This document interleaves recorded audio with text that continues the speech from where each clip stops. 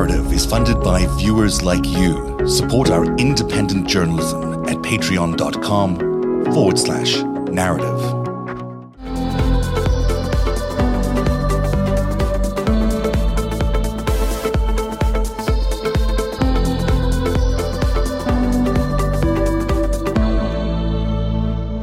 Before the shooting, Kyle was already being followed around by a crew from the Daily Caller who were shooting a whole bunch of things around there, but they were embedded with these guys. This is from before the shooting, and Kyle Rittenhouse is explaining what he's doing there that night.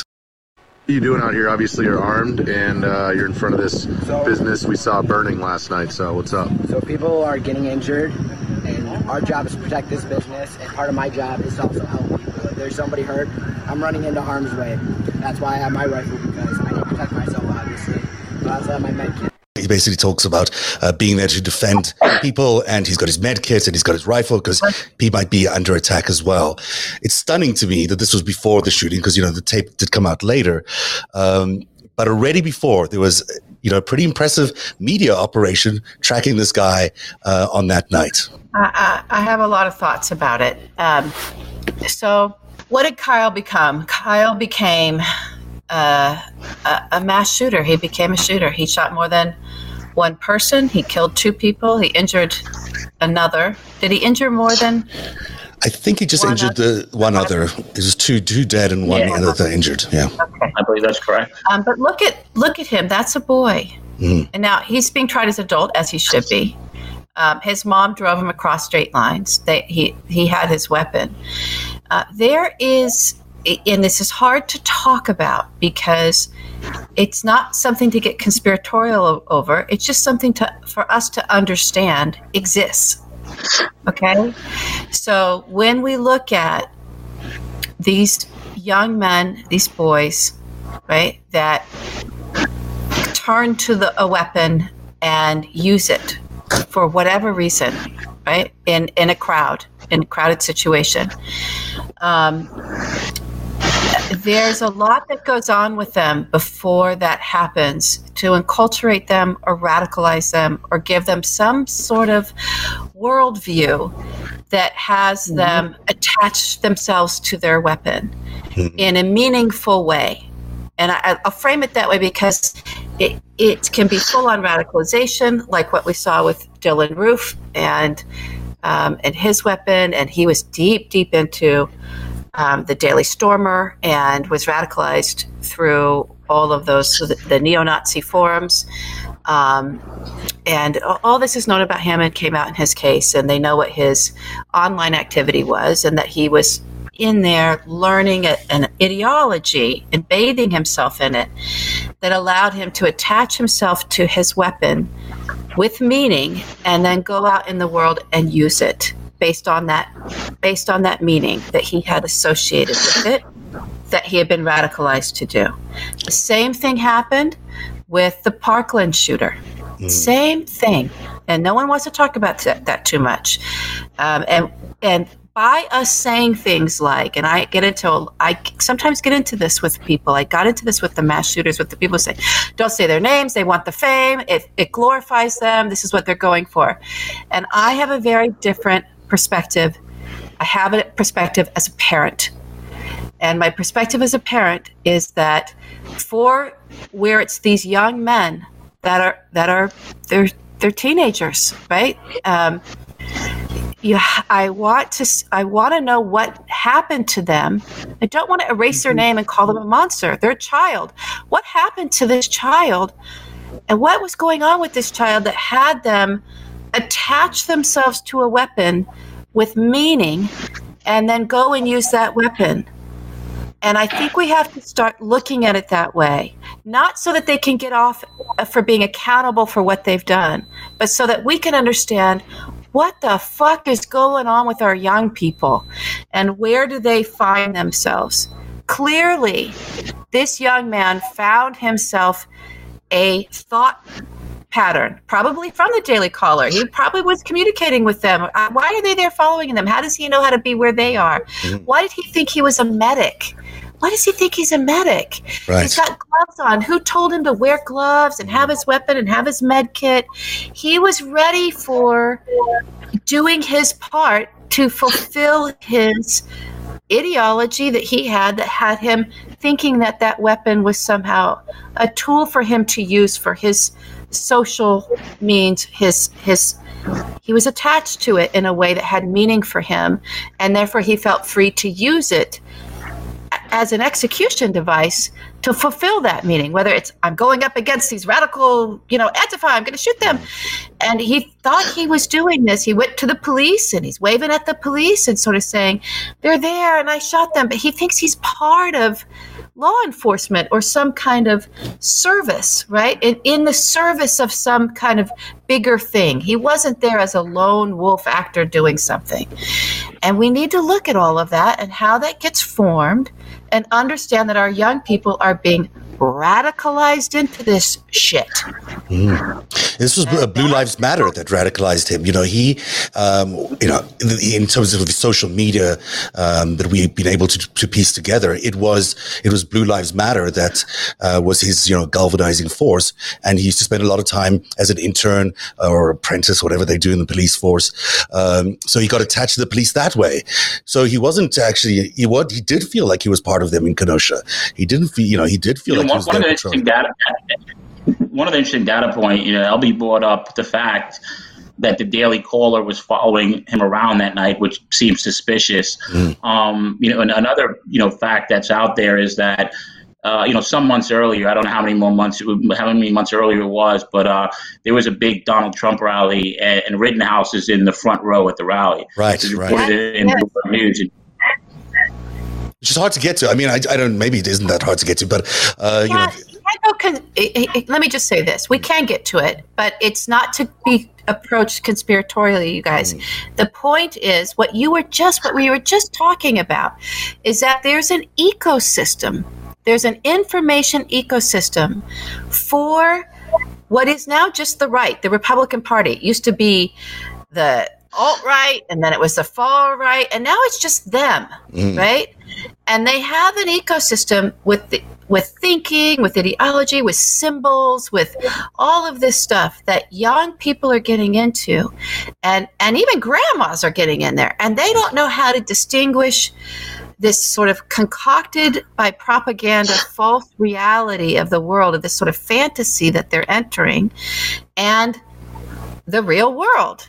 And so they're in there. It's a culture. They're creating a fucked up culture within our society where they can inhabit and have characters and heroes and villains. And, it's WWE for fascists that don't want to think they're fascist, right? It's like, and with weapons. And who's crazy? It's absolutely WWE. I mean, Trump's entire presidency was basically a WWE production, right? I mean, he does his press conferences, his insults like The Rock or Stone Cold Steve Austin do in wrestling. I mean, that's what in his marketing kind of brilliance. I hate to give the guy credit. That's what he did. To the broader point of how do we get there?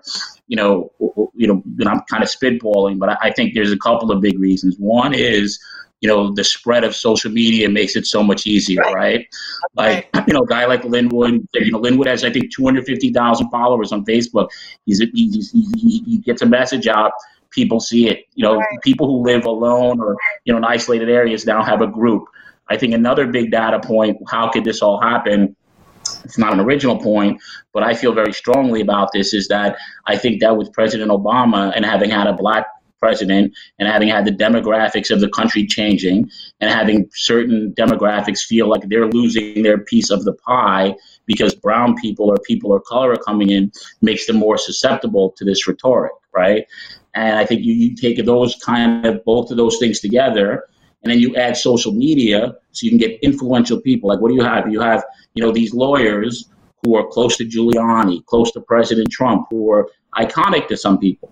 They get on social media, say a ton of stuff. Young kids sitting at home in Kenosha or whatnot sees it, and it resonates, and then they get in their chat rooms, and it's group thinking. Now, this applies both ways. There's extreme people on the left, extreme people on the right. But I do think a big trigger point here was Obama winning the presidency. I mean, if you look at the Trump administration, it's basically it's not basically, but it's very heavily older white men, right, who've kind of always run things in this country. And I looked at this election as almost their last bastion of hope for keeping women out, for keeping minorities out, for doing what they want to do and run over. And, they've kind of used that and other things in the social media, I think, to help, influence or these impressionable younger people. I think that's part of how it's happened. Nina, this is something you've had a great interest in as well, this demographic change. I grew up in that area. I know where Antioch is. I grew up in a northwestern suburbs of Chicago and Michigan, and spent a lot of time in that part of Wisconsin. And Don is right. I mean, one of the things is when Obama came in, remember what had happened. He came in at the end of the at the end of the Bush era during an epic crash.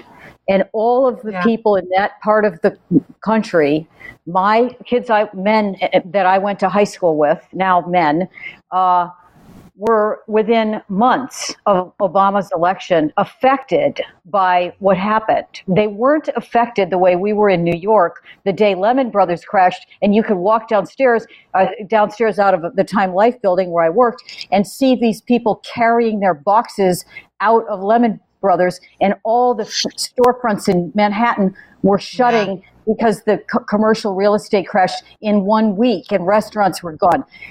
That didn't happen. Off the cliff.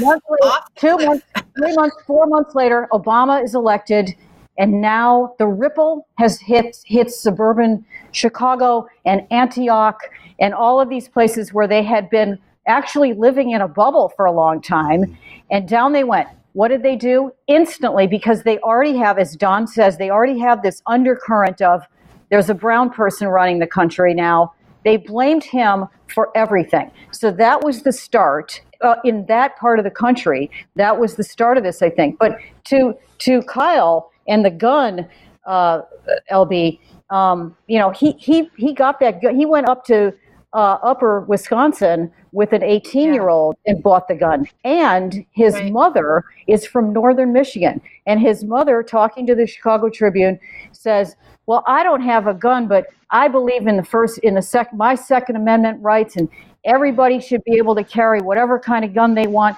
And it just makes me wonder whether there isn't some connection between that, the Daily Caller and this kid and those guys in Michigan who've taken over the Lansing state legislature, the Capitol. Well, I mean, I think they must be connected. This is a heartland phenomenon. Here's how they're connected. It is a phenomenon from the heartland, and I'm from the heartland too. I am. I've just been out here for a long time. But here's the connection. The connection is for anyone who's from where I'm from, and Nina, where you from? When you saw Donald Trump come down that escalator and you heard that shit come out of his mouth, we said, "Holy fuck, he's waking it up. He's waking it up." And he's going to win. And people thought we were crazy because they're not from where we're from. And I knew what he was waking up in white America. I knew what he was unearthing. And I was fucking terrified of it. I was like, this is really dangerous. This is going to work. And people thought I was insane for thinking that. So that's the fracture in our society. And it's the disconnect from state to state based on where you're raised and what you understand. That is a prime, it's like the most beautiful sort of, excuse me for being crude, just sort of gorgeous fuckable woman for our enemies, right? Like they look at those fracture points and they're like, we're coming in. And they know how to come in. They own these fucking devices and these platforms on them. They built those. They're in there and they know how to come in. They have a science behind it and they come in with their shit, with their fucking propaganda, and they've weaponized people's minds. They have. And now we have an entire political party who understood that was what was happening, invited it to happen because they said, like Don recognized, that's the white male patriarchy, that party. And that party was like, we could use this. This will work for us, right? And they've been paving the way for it all along. Think about how much Rush Limbaugh was on there and Bill O'Reilly talking during the Obama years and even before about how we're going to be the minority and, the demographics are changing and, we got to get the immigrants. They were starting all that. They started all that shit back in the early 2000s. I listened to that fucking talk radio. I know they were saying that shit. I heard it. So they were already starting, paving that. In come our enemies into those cracks and inflame it and know how to really do it. They know how to do it. And that's what we're living through. People have been radicalized. Their brains are gone.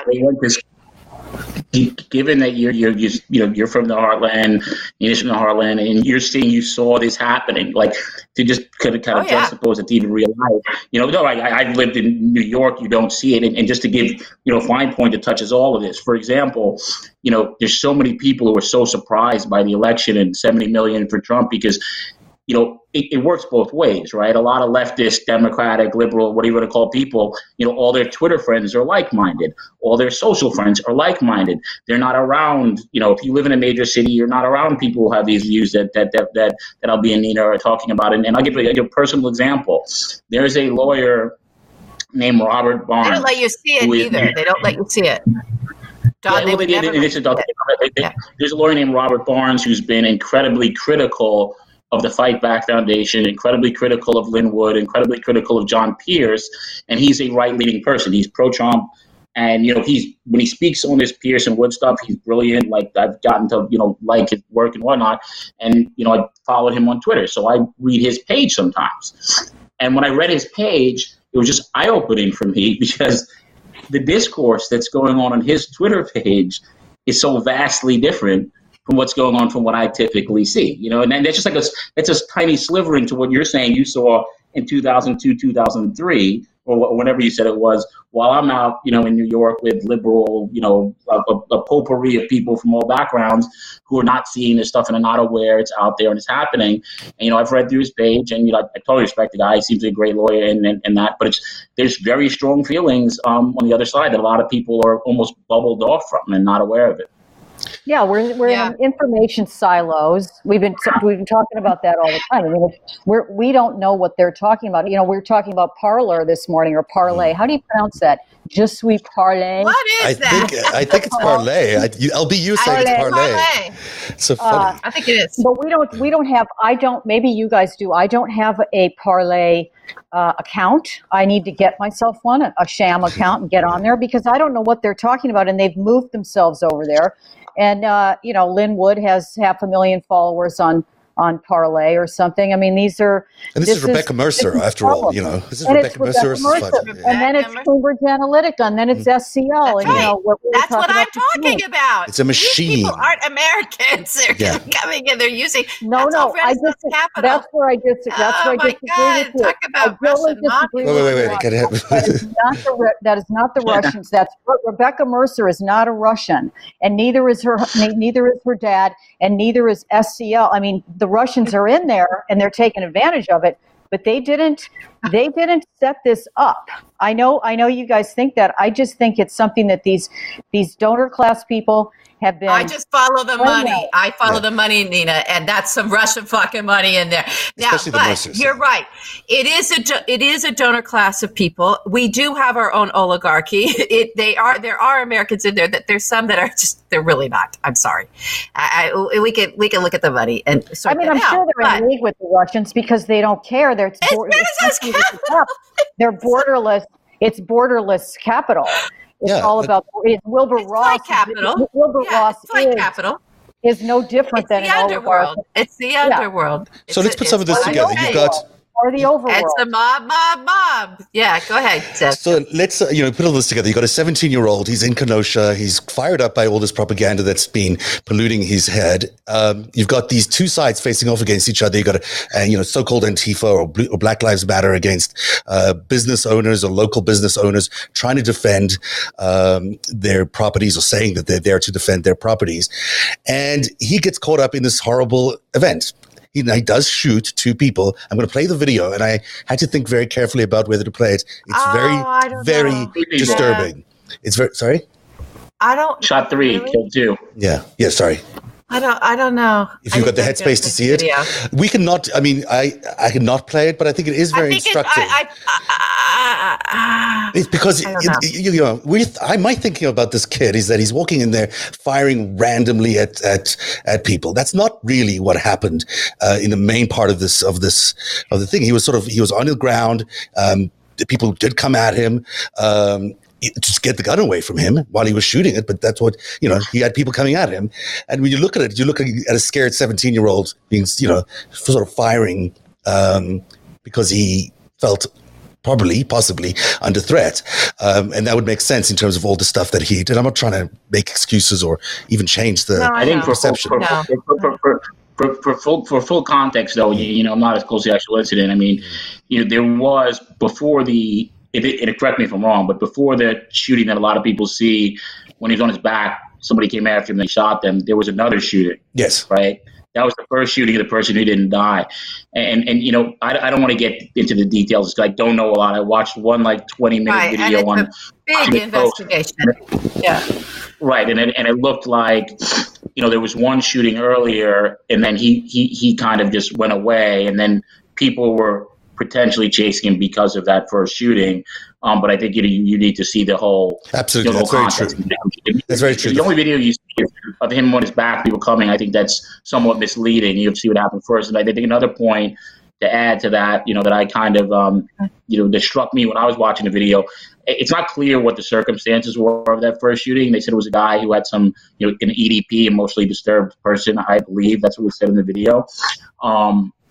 But, the whole notion that, he was a medic and there to help, it's pretty clear from the video the shooting happens and I don't know what circumstances were. And then, he kind of goes away. Right. So I don't know if that shooting was purposeful or accidental, but if it was accidental, and I don't know one way or the other, I'm speculating, but if it was accidental, then you would think if you were there to be a medic, one would say that you would go help and not go away.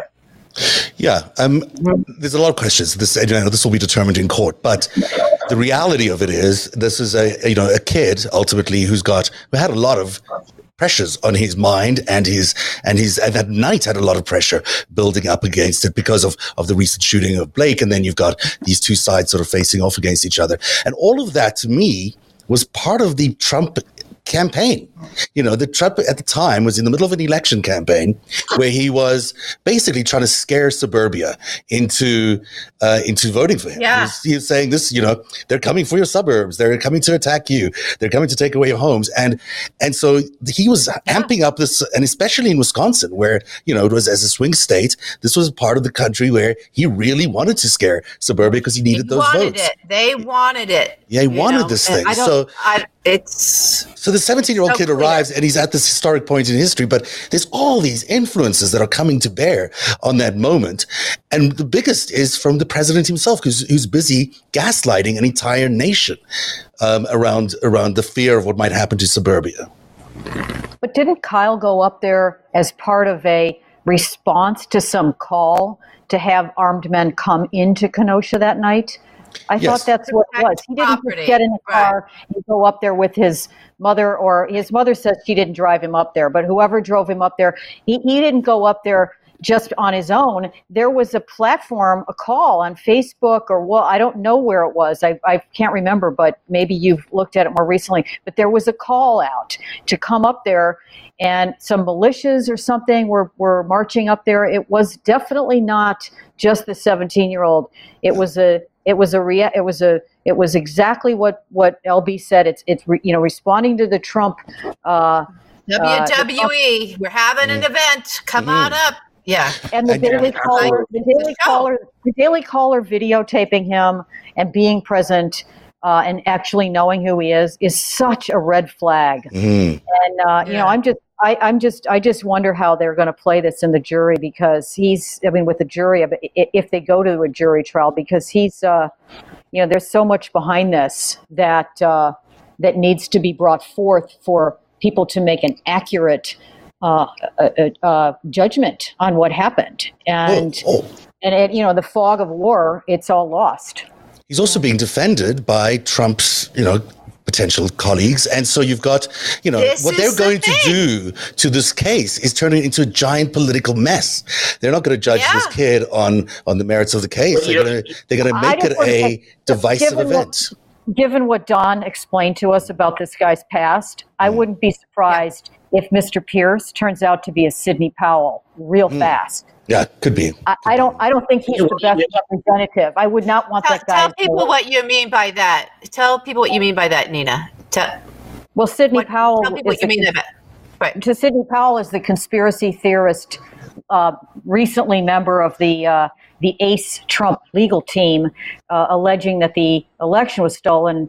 She got on in the press conference where Giuliani leaked hair dye all over himself. She got up and talked about how the Venezuelans and the long dead Hugo Chavez is in our voting machines, and that there was some kind of Cuban communist conspiracy to steal the election. And I guess that was too much even for Jenna Ellis, the white evangelical Christian Trump lawyer, and Nosferatu himself, Rudy Giuliani. And they fired her. A couple of interesting points in response to that is, according to an article in the Milwaukee Journal-Sentinel, I think it came out yesterday, the prosecutor's office has already complained to the judge in Wisconsin that Pierce's conduct on Twitter is unethical. And that has to do with him saying, something like this is like a revolutionary war. A couple of days ago, Pierce actually went further. Well, he said, it's time to dust off your Second Amendment rights. Don't tread on me. He'd already gotten in trouble for the prior Revolutionary War statements. And on top of that, he had a tweet, John Pierce, who has all of these problems, which includes basically taking $2.5 million from a cash advance lender in February. They were supposed to have daily repayments, and he never paid back a dime, and a $4 million judgment went in 3 months later. But the same guy with all those issues actually said on his Twitter the other day that the director of the CIA, Gina Haspel, and the director of the FBI, Christopher Wray, need to be ousted like yesterday. So he's calling them out. The other point is about the Venezuelan point with Sidney Powell.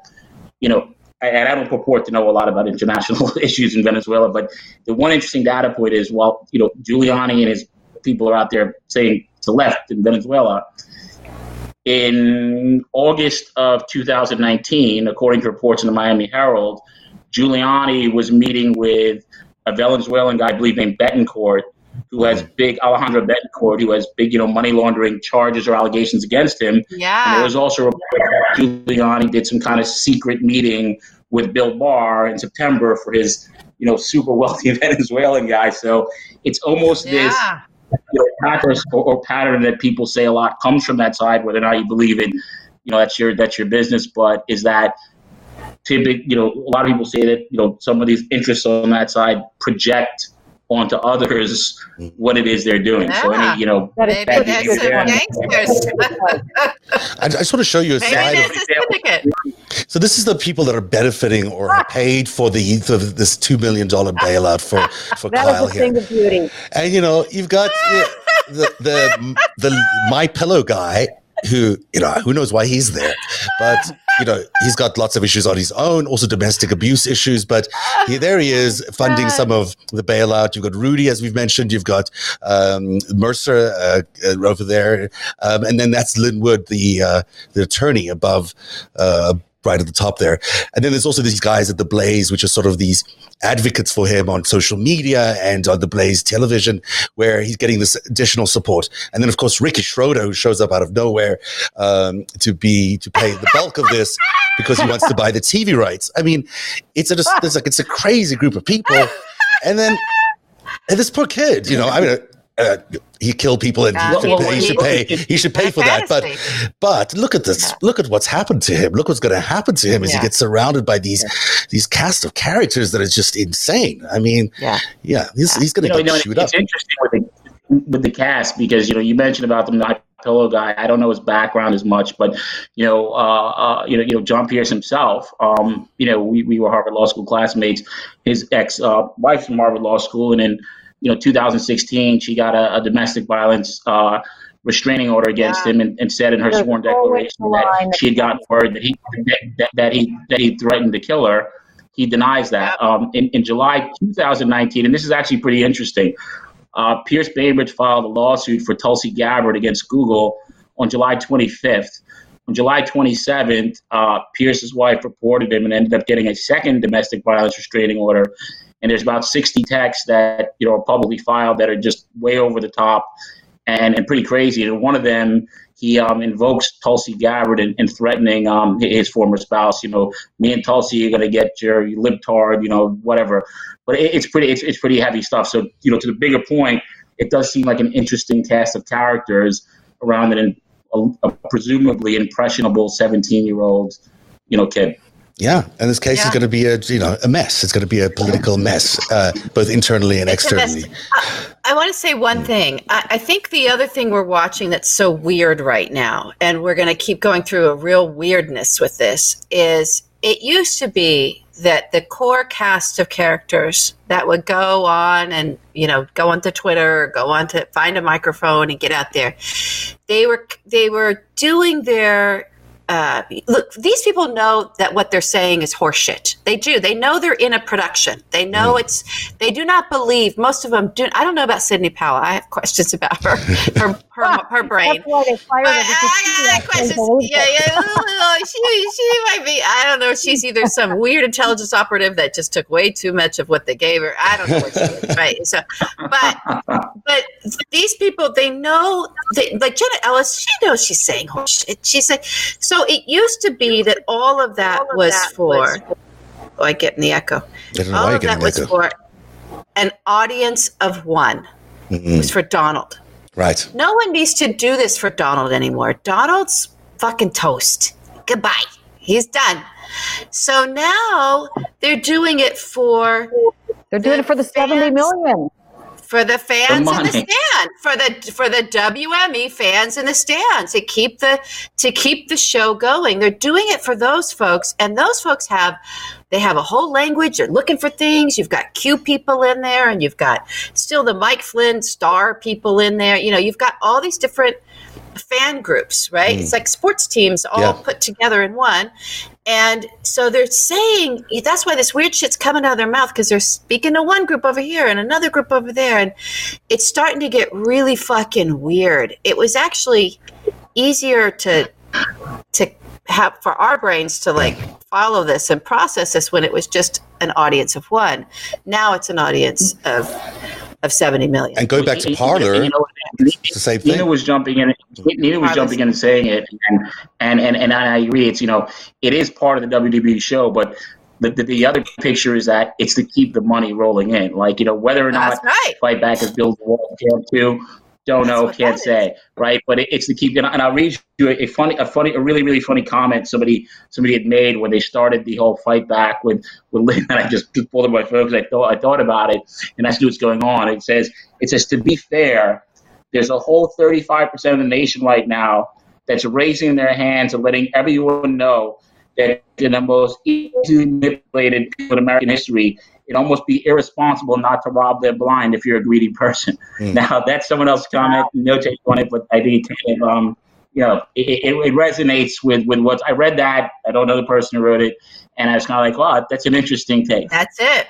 These are the easiest fucking marks ever. It's Bannon with the wall. Bannon is going to go to jail for this, maybe. Yeah. So, we're going to find out more. We're going to find out who exactly is behind this Fight Back Club, because you're right. When I looked today, they had already raised $560,000 on what was an original target of $500,000. So there's a lot of money being made by people. We know how unscrupulous Giuliani and company are, and it's this kid I actually feel sorry for. And I'm not because I have any sympathy for his side, but I was listening to the 18-year-old that bought. Actually, let's listen to this clip. It's quite soft, unfortunately. In the podcast, I'll play it louder. But this is the 18-year-old, the one who bought the weapon for Kyle, who was with him that night. This is an eyewitness of what Kyle was going through that night. The whole time I'm thinking, I'm like, he's not 18. I don't know what I'm thinking the whole time. I'm not looking. I mean, yeah, the bigger fish to fry. That's not something I'm looking at you for. So. Yeah, I know, but like in my head, like I could have stopped it. But I know if I would have told him no, he would have threw a fit. Yeah. So after this goes down, he gets back to the old Goodyear second car mechanic shop now. He gets back there, he kind of calms down a little bit, you guys talk it out. Yeah, I mean, he hasn't calmed down, but I kind of calm myself down. I'm trying to calm him down. Yeah, it's stressful. I get sweating like a pig, he's just freaking out, his face is white. Okay. He's like, I'm going to jail for the rest of my life, I'm done. He's just scared. Yeah. I'm just trying to calm him down, just like, hey man, look, I heard more shots than what I think you shot. They're saying 4 people got shot, I don't know, but from what you're telling me, you were defending yourself. As far as I believe, I'm like, just calm down. We're going to go home. You're going to go turn yourself in. So, I mean, the takeaway I took from that is this kid was freaked out. This was not something that, he went in there to maybe he went in there to do it, but, it seems to me that the reaction was someone who had freaked out, who's fearing he was going to go to jail for the rest of his life, who had the typical panic attack that you would have knowing that something like that had happened. And he's just a kid. And so, I just can't believe that we're in this situation with this kid's future life. He could spend his entire life in jail based on this pressures that have been built into social media, that have been built into the amplification tools that have, that follow him around before the shooting, that then spread it around through Twitter, and then the politicians and the lawyers that climb in on top of that. I mean, it's a terrible situation for America to be in. Yeah. No, I agree. And I think, there's very strong views online both ways. There's people who are, way over the top in the negativity towards Kyle Rittenhouse. There's people on the other side who are way over the top. I think, the way I look at this a bit is a lot to what LB was saying before, and Nina suggested as well. You have a 17-year-old kid who's impressionable, there's forces, and that leads to what happened to that night, which I won't get into. But, the way I pitched a lot of what I've written about this, and I sincerely mean it, is whether or not you like Kyle Rittenhouse, you don't like Kyle Rittenhouse, he should have proper legal representation, right? He should have, the best you can, whether it's fundraising, not fundraising, it doesn't really matter. But you look at the cast of characters around him, and I'll say most strongly John Pierce, because I know him very well. And I think, albeit I think it was you who just said something about there's a script or you'll say something. I will say it's my very strong opinion, and I have many, documents, whatnot that will show this, is John Pierce will say and do whatever he needs to say and do to get either money or do something that gets him forward in what he's doing. If you look at his history, where he practiced law, look at other things he said, and then look at the stuff he's saying on Twitter right now, there's no way to reconcile them, right? It's a show. He's been right-leaning and whatnot, and that's my opinion. So, but the bigger point is that you have a kid now who's going through, and I think Zev sounds pretty sympathetic to it, pretty traumatic stuff. People feel strongly either way, but it's not a great situation if you have adults who are very powerful around you, who at the end of the day, in my opinion, don't have his best interest at heart. They have other interests at heart, whether they're financial, whether or not they're political. It appears to me strongly that the Kyle Rittenhouse, in my strong opinion, was used to raise money for whatever purposes, and then subsequently will be used for other causes. I mean, one of the things that come up, and I don't know a ton about this, is when he got out, he was wearing a T-shirt about some anti-Starbucks coffee place. Dave said it had nothing to do with its coffee place from what I read online, but the immediate reaction of some, right, and again, these are opinions, reactions, was that now that they've gotten him out of jail or prison, and it's tougher to raise funds because you can't say we need them for bail money. It's marketing. He's become a human billboard in some people's opinion, right? He's become a hero. If that's true, it's another way of exploiting. If one believes that's true, the 17-year-old kid is using him to get the money, and now you're using him marketing as a billboard, and that's some people's opinion. And it's how do we decontaminate a society? How do we how many more Kyle Rittenhouses are there going to be? Amped and ready to go for the next time round. And how do we stop that from happening? How do we stop that from social media happening? And there's so much that can go into that. And let's just say this also, because we haven't said this yet, but we all are feeling it. And then there's two people who've lost their lives. And there's another human being who God only knows what those injuries are to live with. Yeah. And there's families and loved ones that are never going to see those two people again.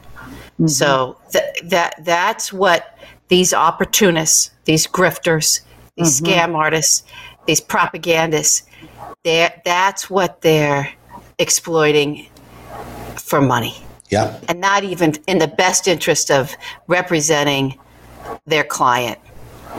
It's a sick thing going on right now. And it's really sick how members of Congress, right? New members of Congress are also trying to ride this because of they think they don't have to try to please Donald Trump anymore. They're trying to please the masses that are swept into this insanity.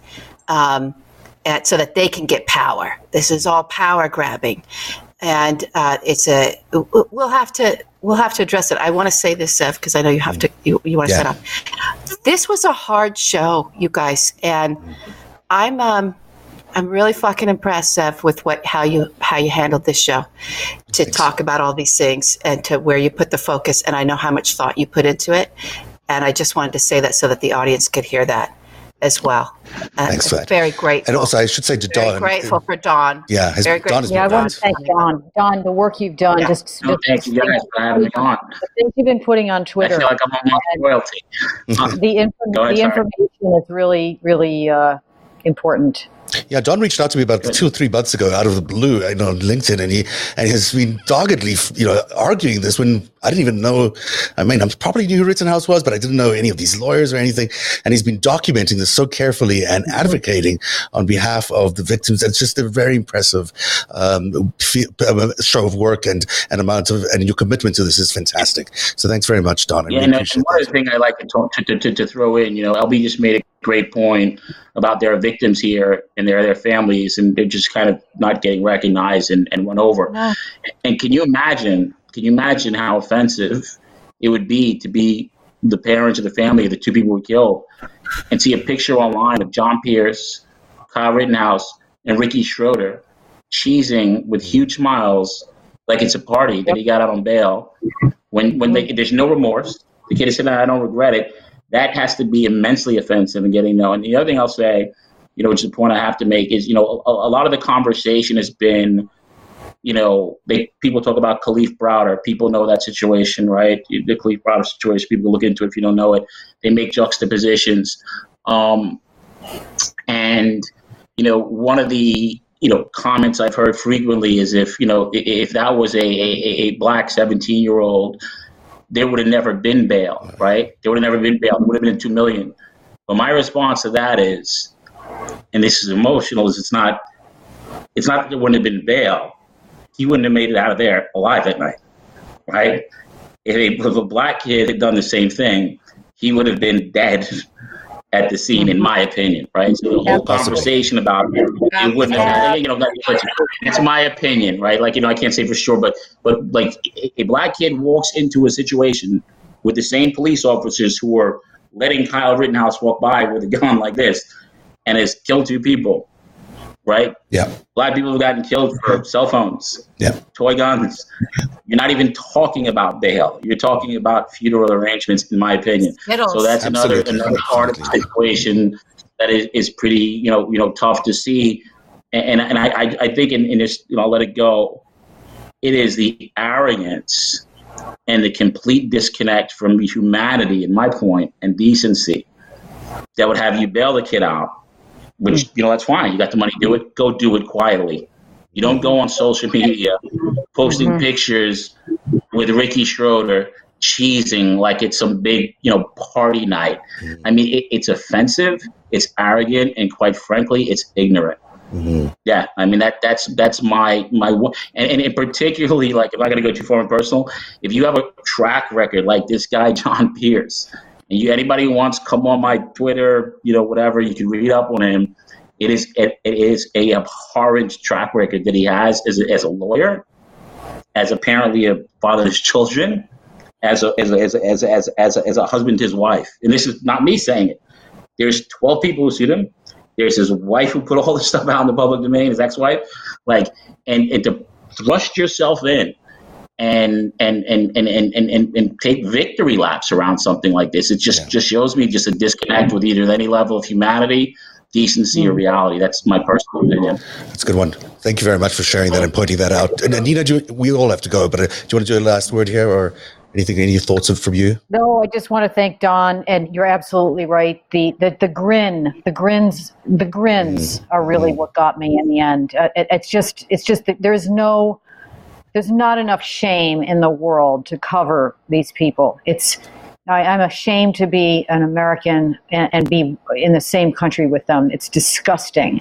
And the fact that we're in a situation where our people, where there's an audience for that, it's not any longer just taking joy from Donald Trump, saying misogynistic things to women or firing people and humiliating them on television. That is entertaining. That this is something that people get pleasure from. I mean, where are we? Narrative is funded by viewers like you. Support our independent journalism at patreon.com/narrative.